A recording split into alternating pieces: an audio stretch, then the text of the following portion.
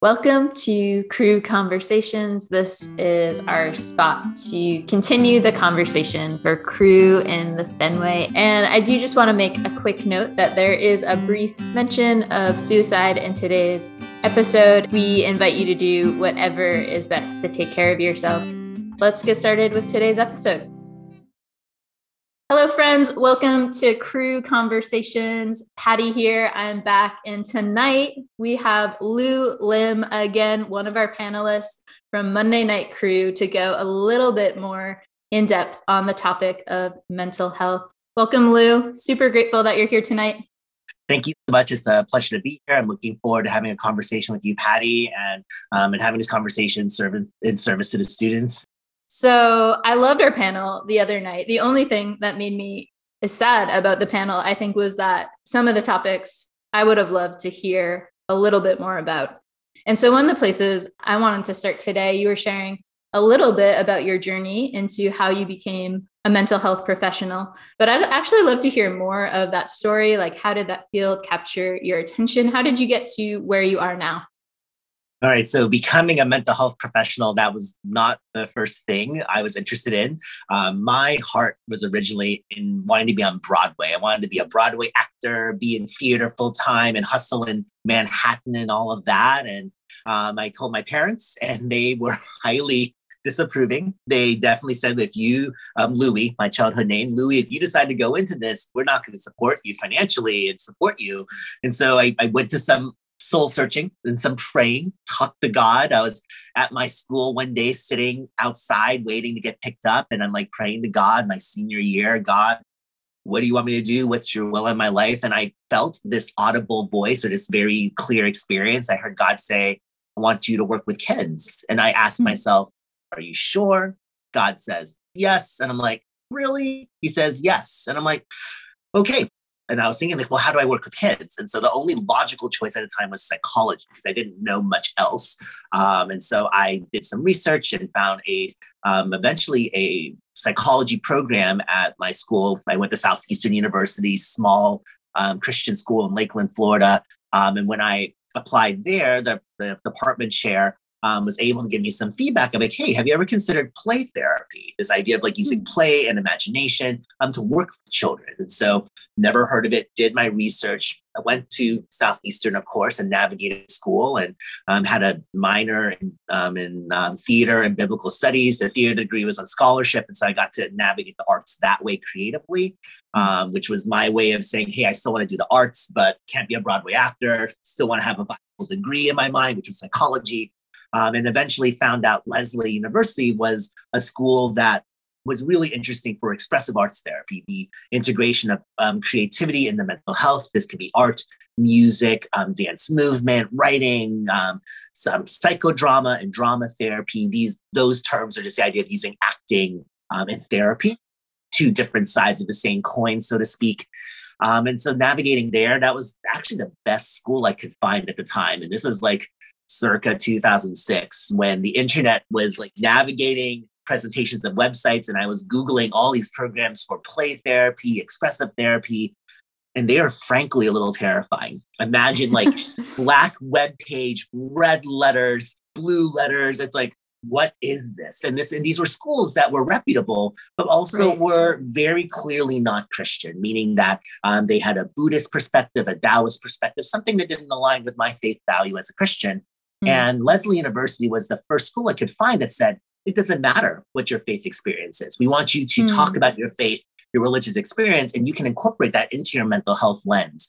And so Lesley was the only school I applied to because the other schools also required studio training and studio classes that I didn't have access to at the time. And so when Lesley said yes, I packed my bags from Orlando, Florida, Lakeland, Florida, respectively, and flew up to Massachusetts and went in a two-year program at Lesley. And I had a really great experience. I was able to learn about expressive therapies, art, music, dance movement, music, singing, the idea of how creativity, as well as things that are just creative, can help people grow as individuals and how we can use these things to think about anxiety, depression, addiction, anger, mental health experiences that undermine our growths and well-beings as individuals. And so it was a really thrilling adventure because I was able to do college theater, graduate school level theater.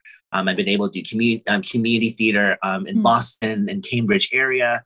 I've been able to eventually foster skills in musical instruments like ukulele and drums and all kinds of creative things with art and visual art like watercolor, acrylics, mixed media, larger installation pieces. So it's been quite a fun adventure. But if I talk to Louis when he was 18 to 38-year-old me today, I think he'd be very surprised at where he ended up. Yeah. Wow. Thank you for sharing that. Okay, so this question is a little off topic, but did you have like a Broadway play that you were like dreaming to star in? If I could choose a show to star in now, I would be really excited to go into the revival of Company that's playing in New York. This is going to be dating our podcast in that sense, but the musical Company written by Stephen Sondheim, who died recently in the past few months. He produces a show called Company, where it's about a mid-30s person named Bobby is living out their life. And originally the show was written to be where Bobby was a male character, but they've rewritten the show to be Bobby as a woman. And so that kind of shifts all of the character dynamics, all the facets of storytelling, songwriting. That would be a really fun show to be in, just because I love this idea of like, what does it mean to navigate life in the big city? What do relationships, what does intimacy, what does community mean? That would be a really fun show to step into. That's so fun. I love that. Yeah, I love musicals and theater. And I mean, art as a whole is something I'm really drawn to. Expressive therapy is something that I personally don't have a ton of experience with. I've done talk therapy, definitely benefited from that. But I'm actually really curious to hear more about expressive therapy. I know you kind of started going into that, but what does that look like practically? And how does that kind of bring healing to some of our areas of mental health?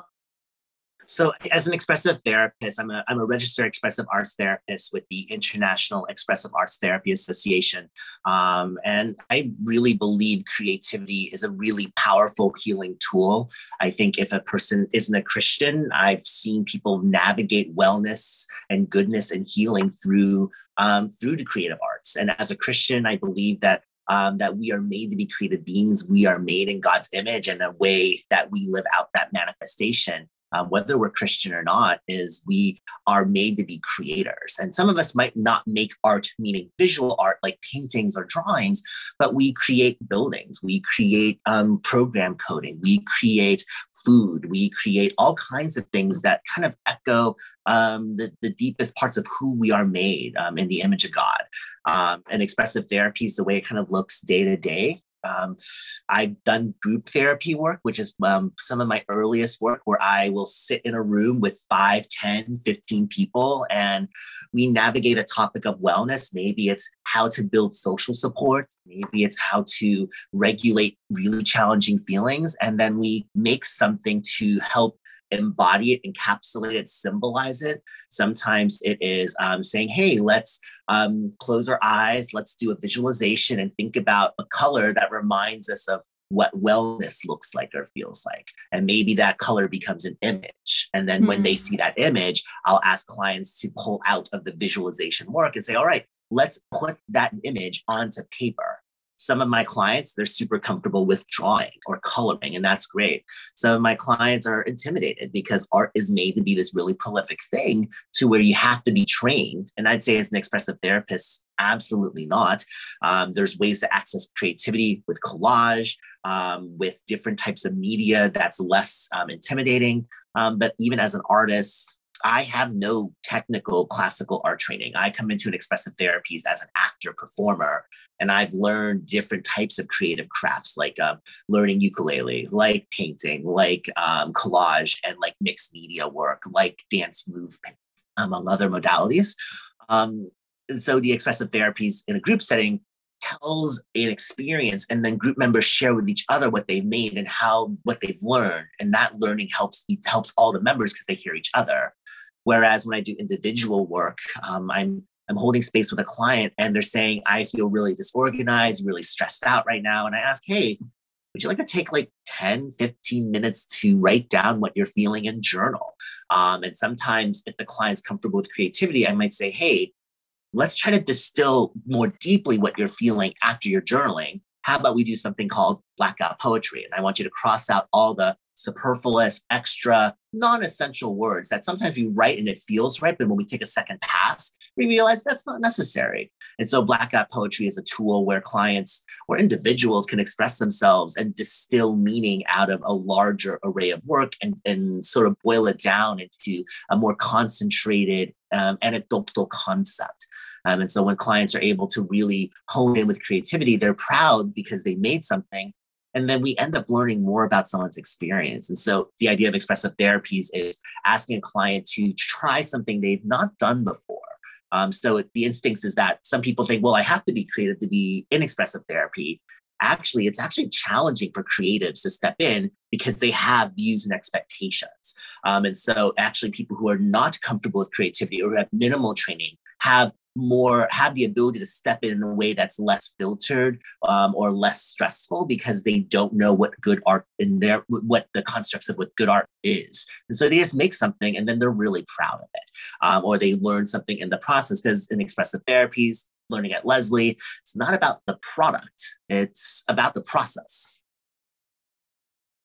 Yeah, I think art is so interesting in how it like engages our mind, our body, and soul in ways that sometimes even for me can be unexpected, even if it's not art I'm making. But I just think about going to different exhibitions and sometimes being moved to tears. And I'm like, oh, why am I crying at this experience? But I do think like I found creativity to sort of maybe unlock places in me that I didn't even know were there, but it sort of like dug that up in me. I think it's that reminder that expressive therapies is not the gatekeeper of wellness and creativity. We as a society, we as people have like touched upon creativity prior to this degree program, prior to the institutions that teach about psychology and mental health. People just play music and people just feel good or feel better. Just like when people make paintings or drawings that tell a story, it compels us to take action or to change. And so it's that reminder that that creativity is older, it is ancient, and dare I say it is godly or Christ-like, because it is God who has given us that ability to create, because we're ultimately mimicking our maker. And so it's this reminder that when we go to an art museum and we're moved to tears because we see something, it's I would propose it's God, the Holy Spirit, moving in us. And people who are not Christian through common grace can experience goodness and experience revelation. And I think how much more powerful is it if you are a Christian, because we recognize the Creator has done all of this in us, and that we don't have to wonder where it comes from or try to derive goodness just within ourselves. And that's a common narrative, is that we can derive goodness within ourselves. But really that creativity, that goodness, if we derive it just from ourselves, is like asking a car to run on its own gas. And at some point it runs out. It might take a long time for it to run out, but the quality of the experience becomes, I think, compromised or questionable. Thus, looking to a higher power, in this case, God, Jesus Christ, to be that gas for us, gas for me in particular. That's what keeps me going as an artist, let alone as a therapist and as a person.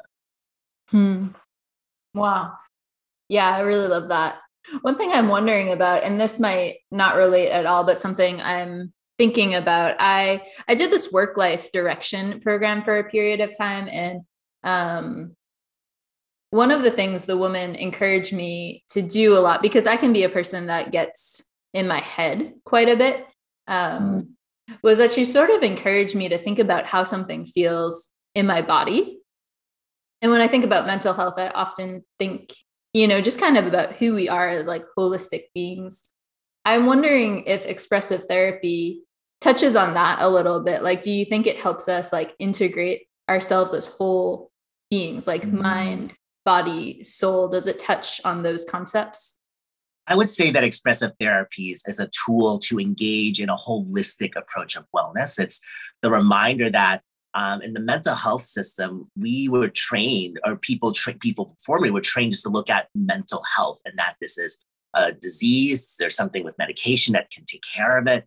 And over the decades, we've been really trying to learn as mental health providers how to look at things from a holistic perspective, that Our physical health are connected to our mental health, which is connected to our emotional well-being, our spiritual well-being, our fill-in-the-blank perspective. And this idea is we can use creativity to navigate wellness, meaning that and one of the classes I took, it was body-oriented psychotherapy. And I really admired that class. Shira Carmen was the professor at that time. And she was able to help us think about like, how do we use our bodies to advocate for ourselves? How can we practice the power of yes, the power of no? And this is from a very secular, non-Christian institution. But the idea is that we can use these ideas to embody change. If we can use our bodies to vocally, not just vocally, but physically express yes, physically and vocally express no, that's getting in touch with our bodies. It's this idea that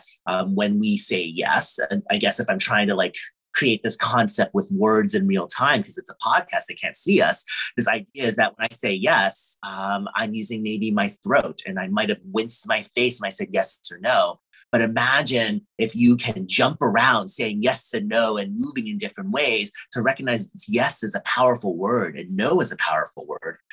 So this idea, I guess, from a clinical perspective, we're reminding ourselves that boundaries and setting limits when things aren't going well in our lives sometimes takes a full experience. It's the reminder that we are created as whole beings. God didn't just create floating heads. God didn't just create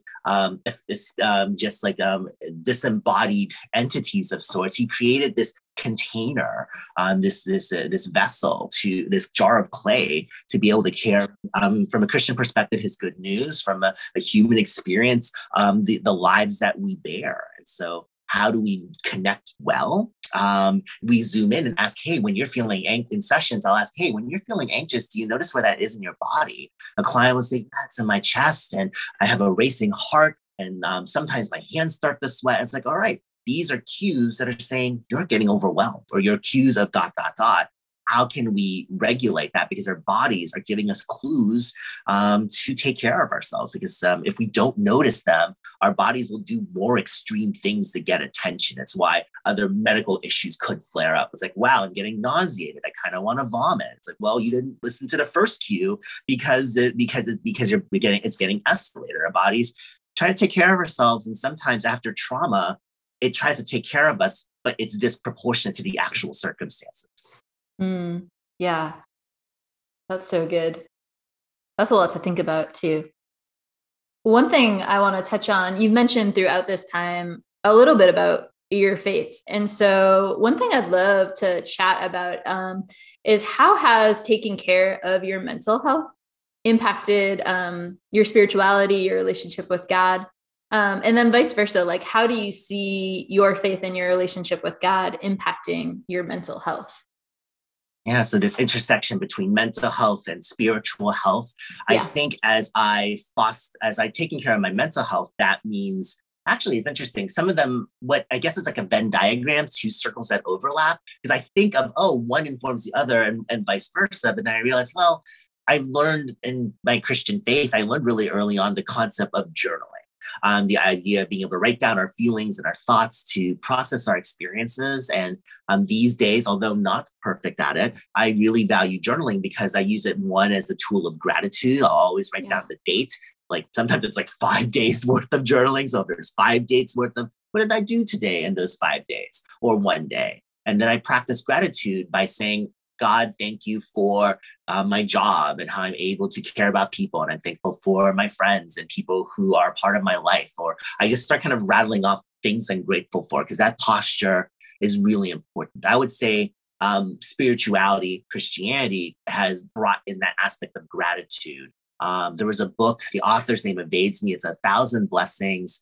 A previous children's pastor gave it to me. And I believe, if you know this book, it's about a woman who is a mom. And I think that it's like chapter 1, so harsh, and spoiler alert, sorry. Chapter 1, I think, brings us into a bereavement because the author's sister dies tragically. And so chapter 2 continues with how she reconciles living a life of gratitude. She literally writes down 1,000 things she's grateful for, something as mundane as soap bubbles, among other things. And that really started framing, can I do that? And so I started practicing a gratitude journal, which led to me integrating gratitude into my mental health. So my Christianity informs my mental health, because I think of like how the Christian faith proposes that God created the world and that he loved the world so much that he wanted to save it because it has acted out in sin. That's a big ask for someone who isn't Christian to believe that we have sin and so on. But if we can buy into the fact that we are imperfect, that we are not, that we are inherently not good, even though there's goodness in us and that we're created in God's image, but we have sin. It's that proposal of recognizing, wow, someone loves me so much, and I'm a sucker for a good romance, a good rom-com. I'm going to date myself, and people might laugh or disagree with the amazingness of You've Got Mail. No, not everyone loves You've Got Mail. I do. I love that idea of romance. It's not probably the perfect view. It's probably very dated, didn't age well, but that was an example of what romance was to me. And I'm like, oh wow, I'm being sought after, although a little bit kooky. But the idea is that, wow, someone loves me so much that they care for me. And going into the biblical narrative, someone loves me so much that they don't want me to be separated from them, separated from God in heaven, but he would send his son to die for me. And that fuels me as a Christian to live out my faith, but it fuels me as a mental health provider to love my clients and love my neighbors. If there's an opportunity that makes sense to share why I do my work as a mental health provider, I hope I have the courage and the guts to say my Christian faith compels me, because Jesus loves me. I want to share that with others. Do I say that to everybody? No. Is there room for improvement? Yes. Could this podcast just kind of be slipped in to my conversations? It's probably the easiest way to answer that question these days. Just listen to this podcast at this minute mark, wherever this is. Yeah. I love that. Yeah. You've Got Mail. I feel like that's like classic 90s Tom Hanks, Meg Ryan, bouquets of freshly sharpened pencils. That's like what comes to mind when I think of that movie. I love gratitude practice though. And actually I think the author of that book is Ann Voskamp, if I'm remembering correctly, because that book actually had a significant impact on me. I read it, I think back in 2012. And I started buying journals actually specifically to do that. So I always buy a journal and then I'll fill it up to 1,000. And then when I hit 1,000, then I buy a new journal and start 1,000 over again. And I think for me, like the practice of gratitude has been also a practice of noticing. Like, I think what I didn't expect from starting it was how small things would stand out to me in ways that, like, I don't know if I would have been grateful for those things. And I just I saw that as like a change in the way I was like starting to look at the world through that practice. Yeah, I think the more we can pause and be appreciative for how God is working in our life, for those who aren't Christian, just be grateful for the fact that we're existing and we're alive. I would ask, like, where does that come from? And that develops hopefully a deeper conversation. But to be able to pause and just like say, wow, this is a gift. This existence is so beautiful and wonderful. And it's not mine in one sense. It is God's. And I have been given this privilege to exist and be here, to have a purpose. And then our first purpose as humans is to worship God, to worship our creator. Point being is that we are made to worship and we are made to glorify. We're made to do that, which I believe we are. We can step into it through all these different means of sharing our faith, enjoying the rain, eating a taco in the rain, what may have you, that our existence is a reminder that we are loved and cared for. It might be that could be a big ask, but that's the proposal that I give, because why else would I be here? Otherwise, life is, another friend of mine would talk about, like, he doesn't agree with this, but a philosophy he plays with is that, like, the world is a meat grinder and we're just put into the sausage machine and making these like sausages. Like, oh, the world, yes, there's awful and cruel and terrible things happening.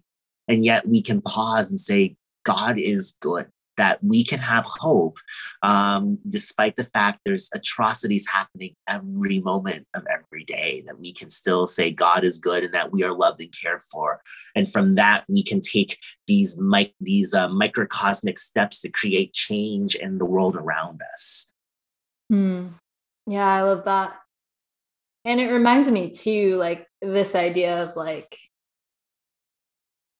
honoring beauty, like, does point us to a God who cares about those things. As you were talking, it reminded me of this book, Culture Care by Mako Fujimura. In it, he tells the story of his wife bringing home flowers kind of early on in their marriage, and money was tight, and him almost feeling like, like we can't afford that, or like flowers are superfluous, or, money should go towards, I don't know, something else in this season. And the statement from his wife in that moment was that we need to care for our souls too.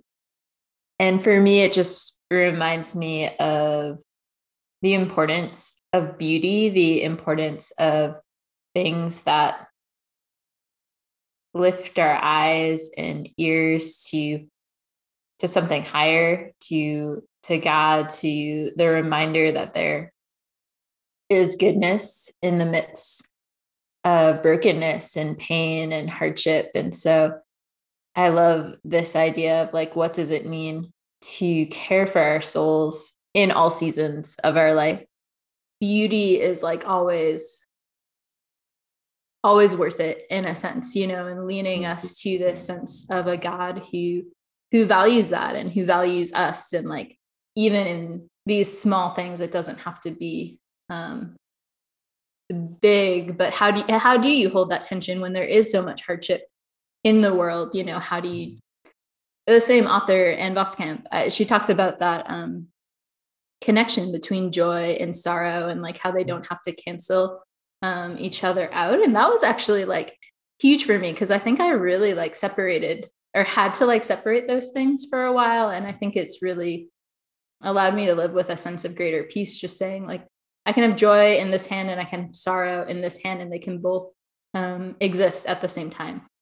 Yeah, and a way of illustrating the same concept, it makes me think of the movie Inside Out, and how joy and sadness are combating for the control of this young person who's formulating their outlook on the world. And the lesson learned by the end of the movie is that these things are interwoven and overlap, because in this character's story, spoiler alert again for those who haven't seen Inside Out, let's skip the next 30 seconds, is the idea that at the end of the story, sadness and joy overlap, because they remember an experience where in sadness they find joy. And I think it's that reminder of like, our experiences can overlap, that they don't have to be compartmentalized. God has made us to be these beings that have emotions and feelings, and that worship is not a drudgery or a chore. We're not made to be robotic in our worship. We're made to be able to choose to have worship. That's why we have like this self-volition, this autonomy to believe that Jesus is the savior of the world, or to believe he's not. Otherwise, how meaningful is love when it is forced or somehow like pressed down upon an individual? Thus, I really appreciate being able to have the duality of emotions that our life experiences and our feelings, ultimately, I'd like to propose, drive us into deeper seeking of God, deeper seeking of holiness and goodness and Christ-likeness. But it does come at the high cost of it being uncomfortable, the painful, because loved ones die, and we lose jobs, and we get injured or get sick in ways that are long-term, or have breakups, everything in between. But it's the idea that our feelings maybe open us up to think about like who's out there. Is there something bigger than this emotion? And the proposal would be that Jesus Christ, that God is bigger, and that he wants to embrace us and be with us. Yeah, I love that.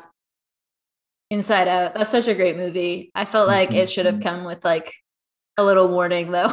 I went to that movie, like some friends invited me. They're like, you want to go see a Pixar movie? I thought, yeah, that sounds fun. And then I remember getting in that movie being like, I wasn't ready to process my life right now. Nobody told me this. I mean, but this is like the same movie as like, this is the same company that wrote Up, and you watch Up and you realize in the first 10 minutes, the central, again, spoiler alert, the central character's wife dies. And so we deal with bereavement within the first 10 minutes. And then we now have to see an elderly man navigate a life post-bereavement and then go on an amazing adventure. Yeah, Pixar is gut wrenching in that sense. Very wonderful, but by no means no means a soft pitch in No. that way. No, I've been warned now. I know what I'm getting into when I go to a Pixar movie.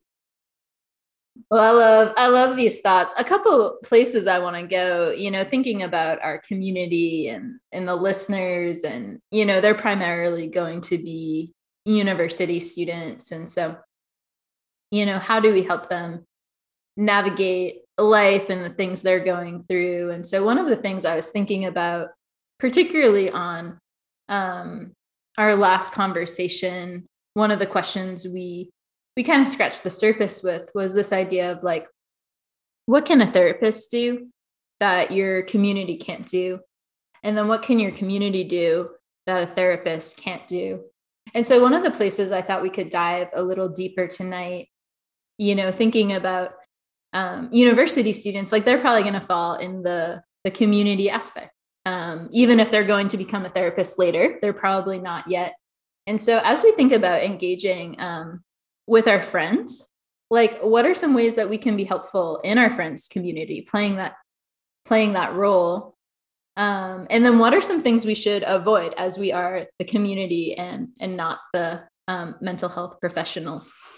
I think community, I guess for me to try to answer that question well, I need to like dive into my own experience as a fellow human and thinking like, wow, what were my friends able to do that my therapists over the years can't? Yes, this therapist sees other therapists. We highly recommend that. That's very normal.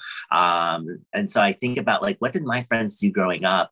And my friends were the people in my life who would play imaginary superheroes with me. And they were the people who we could have sleepovers with, and the people that we could eat really delicious, greasy food or learn about our eccentric quirks. I had a childhood friend, love him dearly. We don't keep in touch as much recently, but working on it. But I grew up with him and his family, and he eats like ketchup with his pancakes. We want the kind of life where we can spend time with people to learn those eccentricities, just like I was the kid who wanted to eat jelly and American cheese sandwiches. And I cut the crust off, of course. But the idea is that we want to be able to have a community where we can share in those experiences. Obviously, maybe some of our viewers have done things like this, but then as they are in college experience, you're able to stay up late and hang out. You're able to go on adventures. You are able to watch a movie together,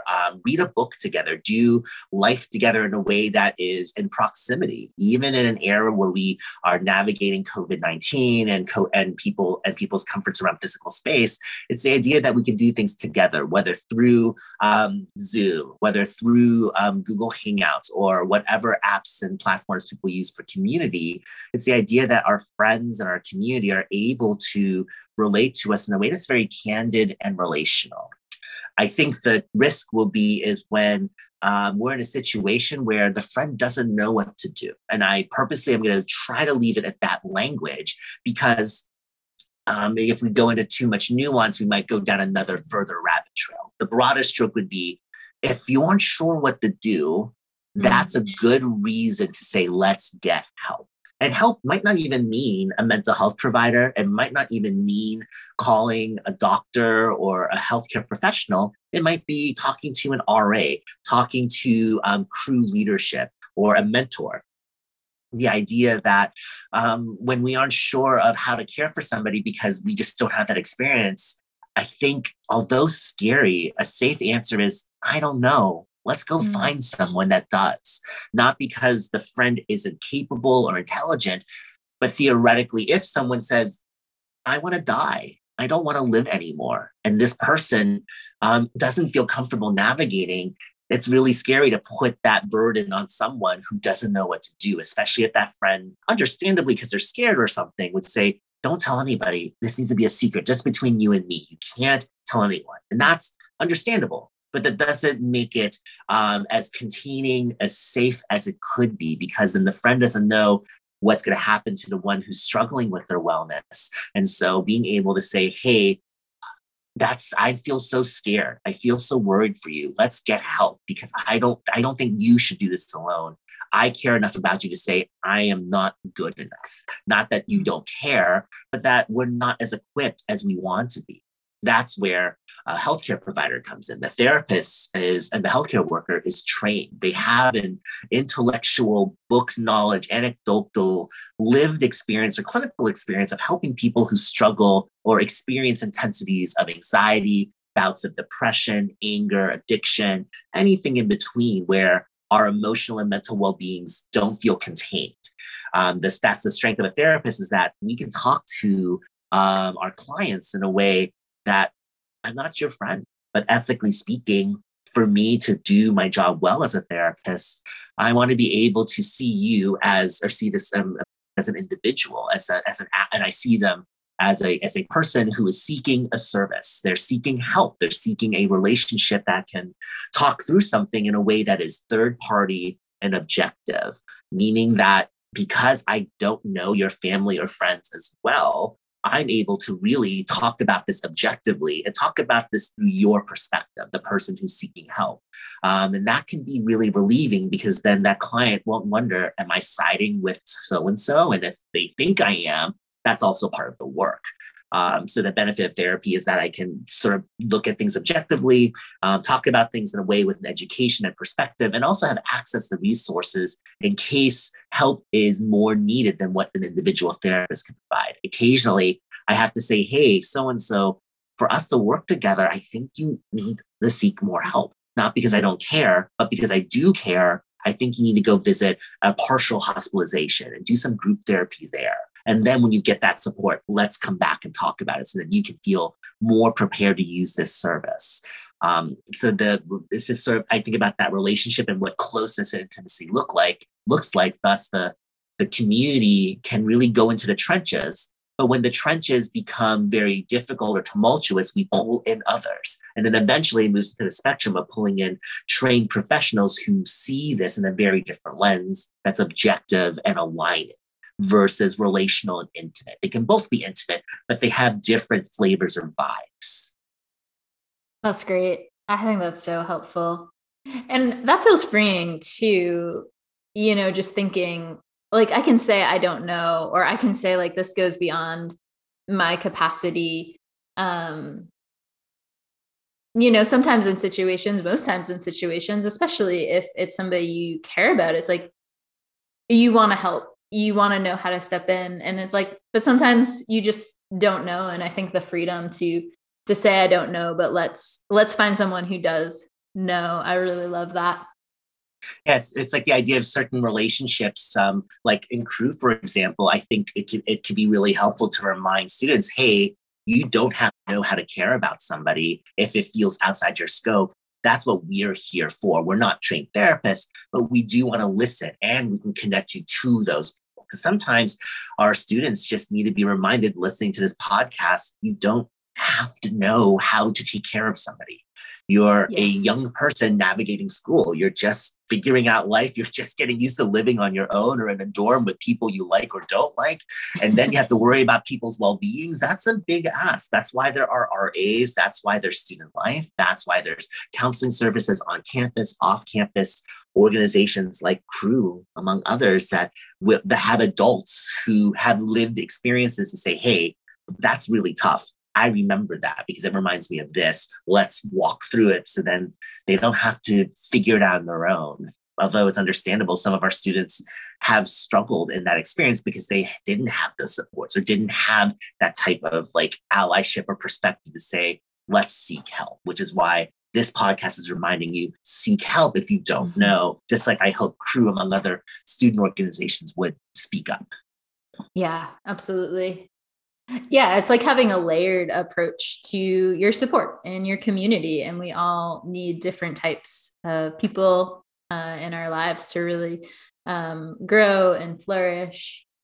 So the other place I want to go, and I think I'll probably talk about this maybe with some of the other panelists too, because I'm curious to get different perspectives on this, but kind of in a similar vein as the last question, kind of some practical steps.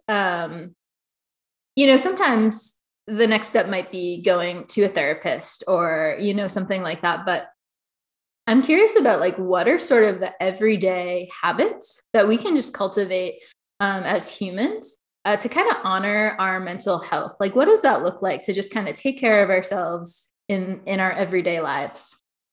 I think it's fostering a lifestyle of emotional, mental, and spiritual wellness. It's not just I was talking with a colleague of mine, and she thinks about like sleep hygiene and sleep wellness spectrum things. And so the idea that she proposes is that we're not just thinking about what we do the last couple of hours before we go to bed. That's absolutely important. But sometimes we have to look further back. We have to look back to the afternoon, that morning, that lunchtime, that dinner time, whatever other time we consider. And then thus it's thinking about what are the things we can do throughout the day that bolsters wellness. And, in a day that I'm able to do everything I'm really excited about, this is probably a weekend day because the weekdays feel a little more constrained because I work full time. It would be waking up in the morning, having breakfast, and maybe listening to the radio, maybe journaling, reading my Bible, maybe reading an inspirational book. I think it also means doing things throughout the day that feel good. We live in a world where we are attached to our technology. I just had this weird experience today that I haven't felt in about a year and a half. I felt like a mild twitch under one of my eyes, which was reminding me, oh no, too much screen time. I need to pivot and do something else. So it's making sure I don't spend time with technology, even though it's so convenient. It's handheld computers. We can play Wordle, which is going to super date this 5 years down the road when Wordle's not a thing. We can play Wordle and Quordle, I don't know, Angry Birds, and those are fun. But then what happens is that if we're using our tech all day, our bodies aren't built to do that. And thus hands and wrists can feel uncomfortable, among other things. So the point being is finding ways to decompress, taking that walk outside, making that snack, going to buy lunch or coffee at a local establishment. It could be making something. It could be, again, journaling. For me, sometimes it's painting. For me, it's being able to go exercise. My personal current interest is sports climbing. Previously, it was hot yoga, and I'm also biking recreationally. But the idea of doing athletic activity to get our heart rates up, because our bodies aren't made to be sedentary. We're not made to sit in chairs, regardless of how ergonomic they are. We're made to move, and we're made to express, and made to take up space because we are made in God's image. He wants us to be here. Thus, it's that reminder we can do things that are good. We're also made to be in community. And so self-care, I guess, to address like how do we take care of ourselves throughout the day, it could be being in touch with a friend, hanging out with a group of people, maybe going to a show, a movie, being able to do things with others. Like I'm reading more. I loathe reading. Reading is a painful chore. And I've slowly been rebuilding my appetite to read because I have a friend who I'm sharing Faith and Life with, and we are reading a book a month from InterVarsity Press because they are doing a book a month thing. And I'm like, okay, I'll try it. And so I give up on a subscription to clothing I like, and then I pivot to buying this book once a month instead. And it's been edifying. Just like having friends to sports climb with, just like having people to eat dinner with or to meet up to get coffee with. I think I also lean into a community aspect, and I also lean into, which is not right for everybody, this part of like leaning into filling your days more than less. I'm a person that if I have too much open spare time, I can make really impulsive or dumb decisions I regret later. And so for me, I'm learning how to fill my time well, but not overfill it to where I also burn out. But I'm that person, if you look at my calendar on my phone, I pretty much have something filled in most hours of most days, even if it's planned me time. That's another classic one.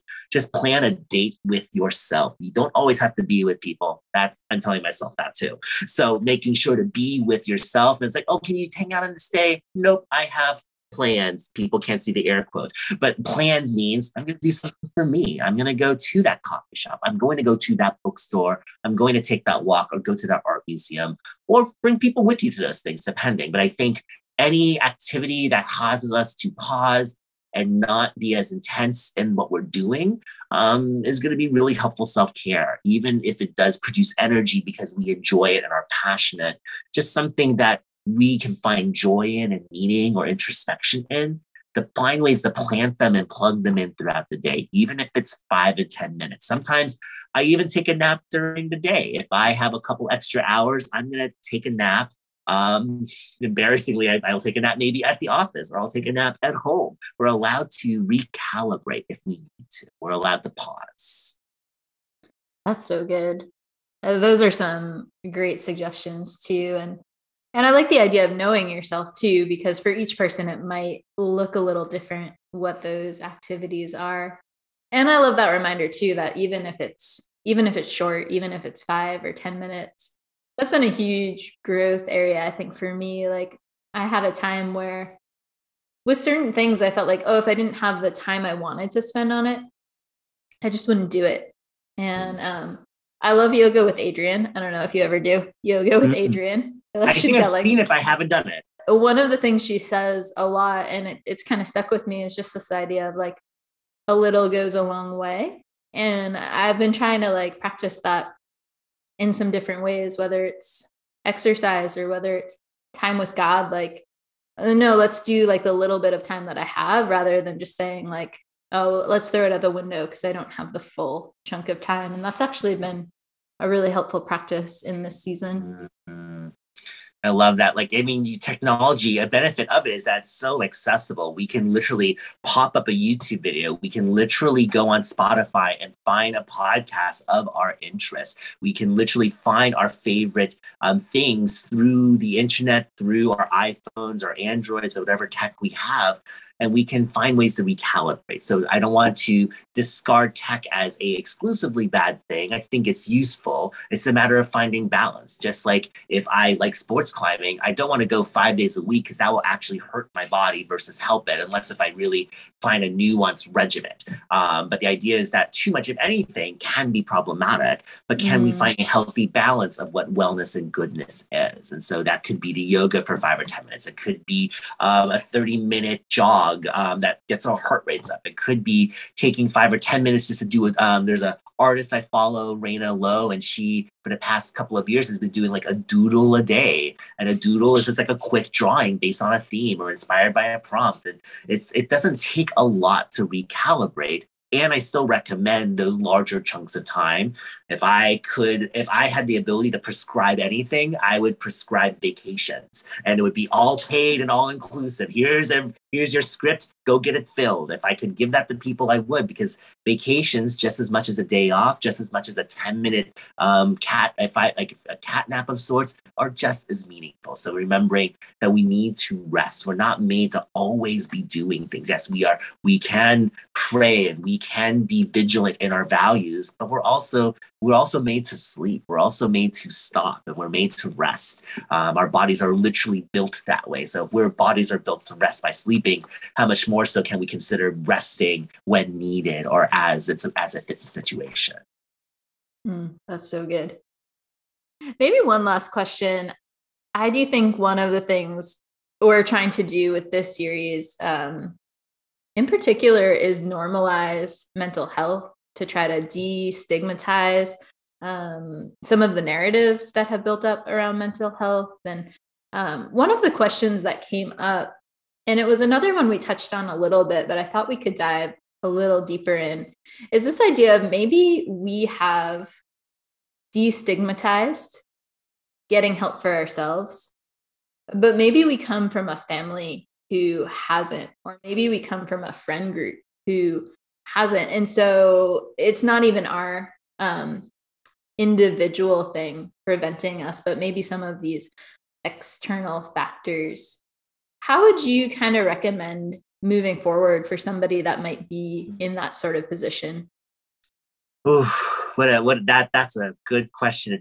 It's a hard question for me to reconcile, because in narrative therapy, an approach I commonly use with clients, I think a strength of the approach, it definitely leans into the roles of activism, and those metaphors have function.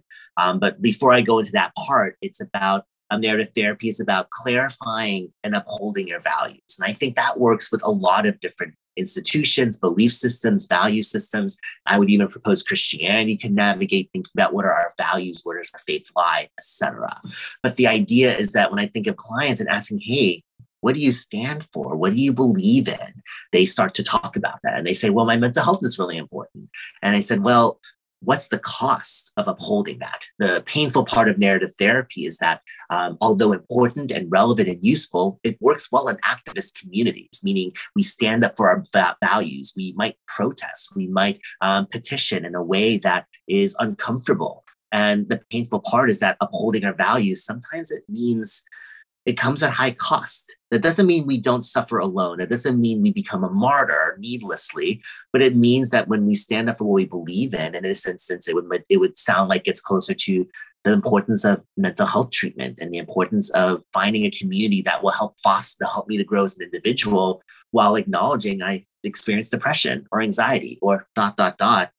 It might be really painful to acknowledge that. So I think it's one, if you have this conversation, how do you have it? How do we do it with elegance or poise or grace? Or how do we do it with vulnerability and transparency? But then how do we do it in a way that says, I am making a choice and it is a painful choice, that someone doesn't enjoy it, standing up for what they believe in when others disagree. I think it's also reminding, it's like if I had to be in that situation where I had to talk with somebody like that, I'd want to make sure I'm not alone. I want to make sure I've told others that, hey, I'm having this tough conversation. Can you pray for me? Or can you be nearby? Can you kind of be on speed dial, so to speak? But the idea is being able to say, I think it's actually admitting that you have to say, hey, this is important to me. My mental health is really important. I plan on seeing a therapist. And some people are going to say, oh, you're not praying hard enough. Oh, you're not godly or good enough. And that's frankly not for them to judge. They don't know the individual. I'm not one to criticize people in that sense who say they're Christian. I have to trust that God is working in them.